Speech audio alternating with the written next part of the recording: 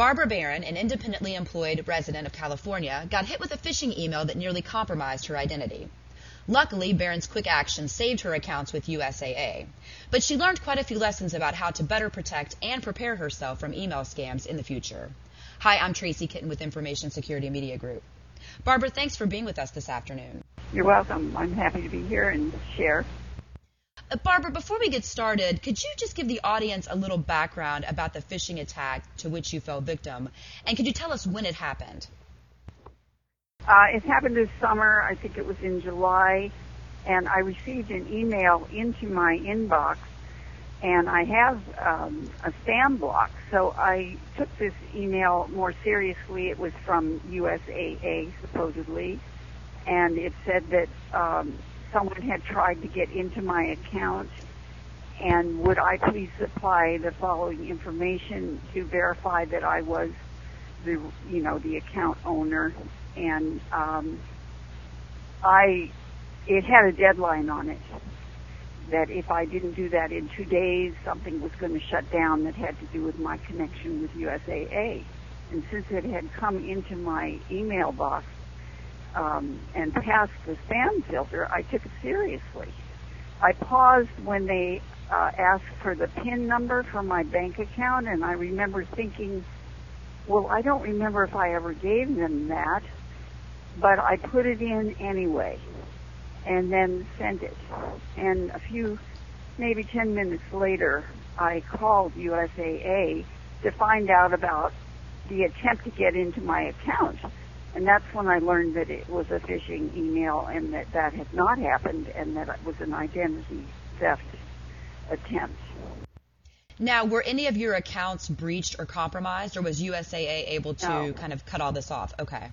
They cut it immediately, and then they, sent a new credit card overnight mail. I got it in a couple of days, terminated my debit card, and then reissued that card shortly. I had to wait longer for the debit card, but nothing was breached. Luckily, you didn't have anything breached, but could you tell us about the inconvenience?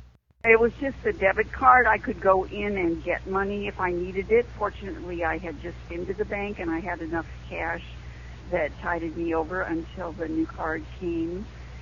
But it was very unnerving. I mean, I felt very foolish because I had received a warning about phishing emails maybe 2 weeks before, and I had saved it in my email list. And at the time that it happened, because it went past the spam filter, I didn't remember that. And yeah, it was quite unnerving, even though nothing bad happened. Well, and what role did the financial institution play in helping you?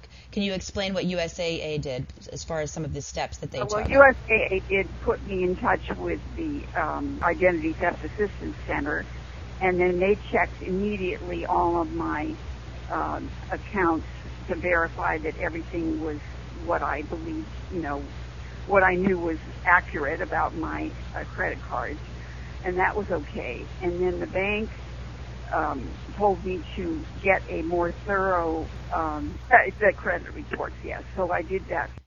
So, Barbara, even though you, luckily, because of your quick action, you were able to basically stop anything from happening before your bank account was drained, but how has your lifestyle changed since the incident? Well, I'm much more careful, even looking at what comes into my inbox. And I'm certainly more aware of this as a problem for other people. And it hasn't made me, more nervous, really, because now I know from the experience. But I certainly see how someone, even with moderate intelligence, which I believe I have, can fall for something like this. And you mentioned that this particular email was able to get through your spam filter. Was there anything, looking back, about the email that raised a red flag in retrospect? The red flag was that they were asking for my PIN number for my bank account. I paused when I put it in, but I sent it anyway. And, I would never do anything like that again, I can assure you. Looking back, how have your banking habits changed since the incident? Nothing, because I used my debit card to get cash and to deposit checks. So I'm not, that hasn't changed anything about how I bank. Again, we've just heard from Barbara Barron, a 73-year-old victim of a phishing scam in California. For Information Security Media Group, I'm Tracy Kitten.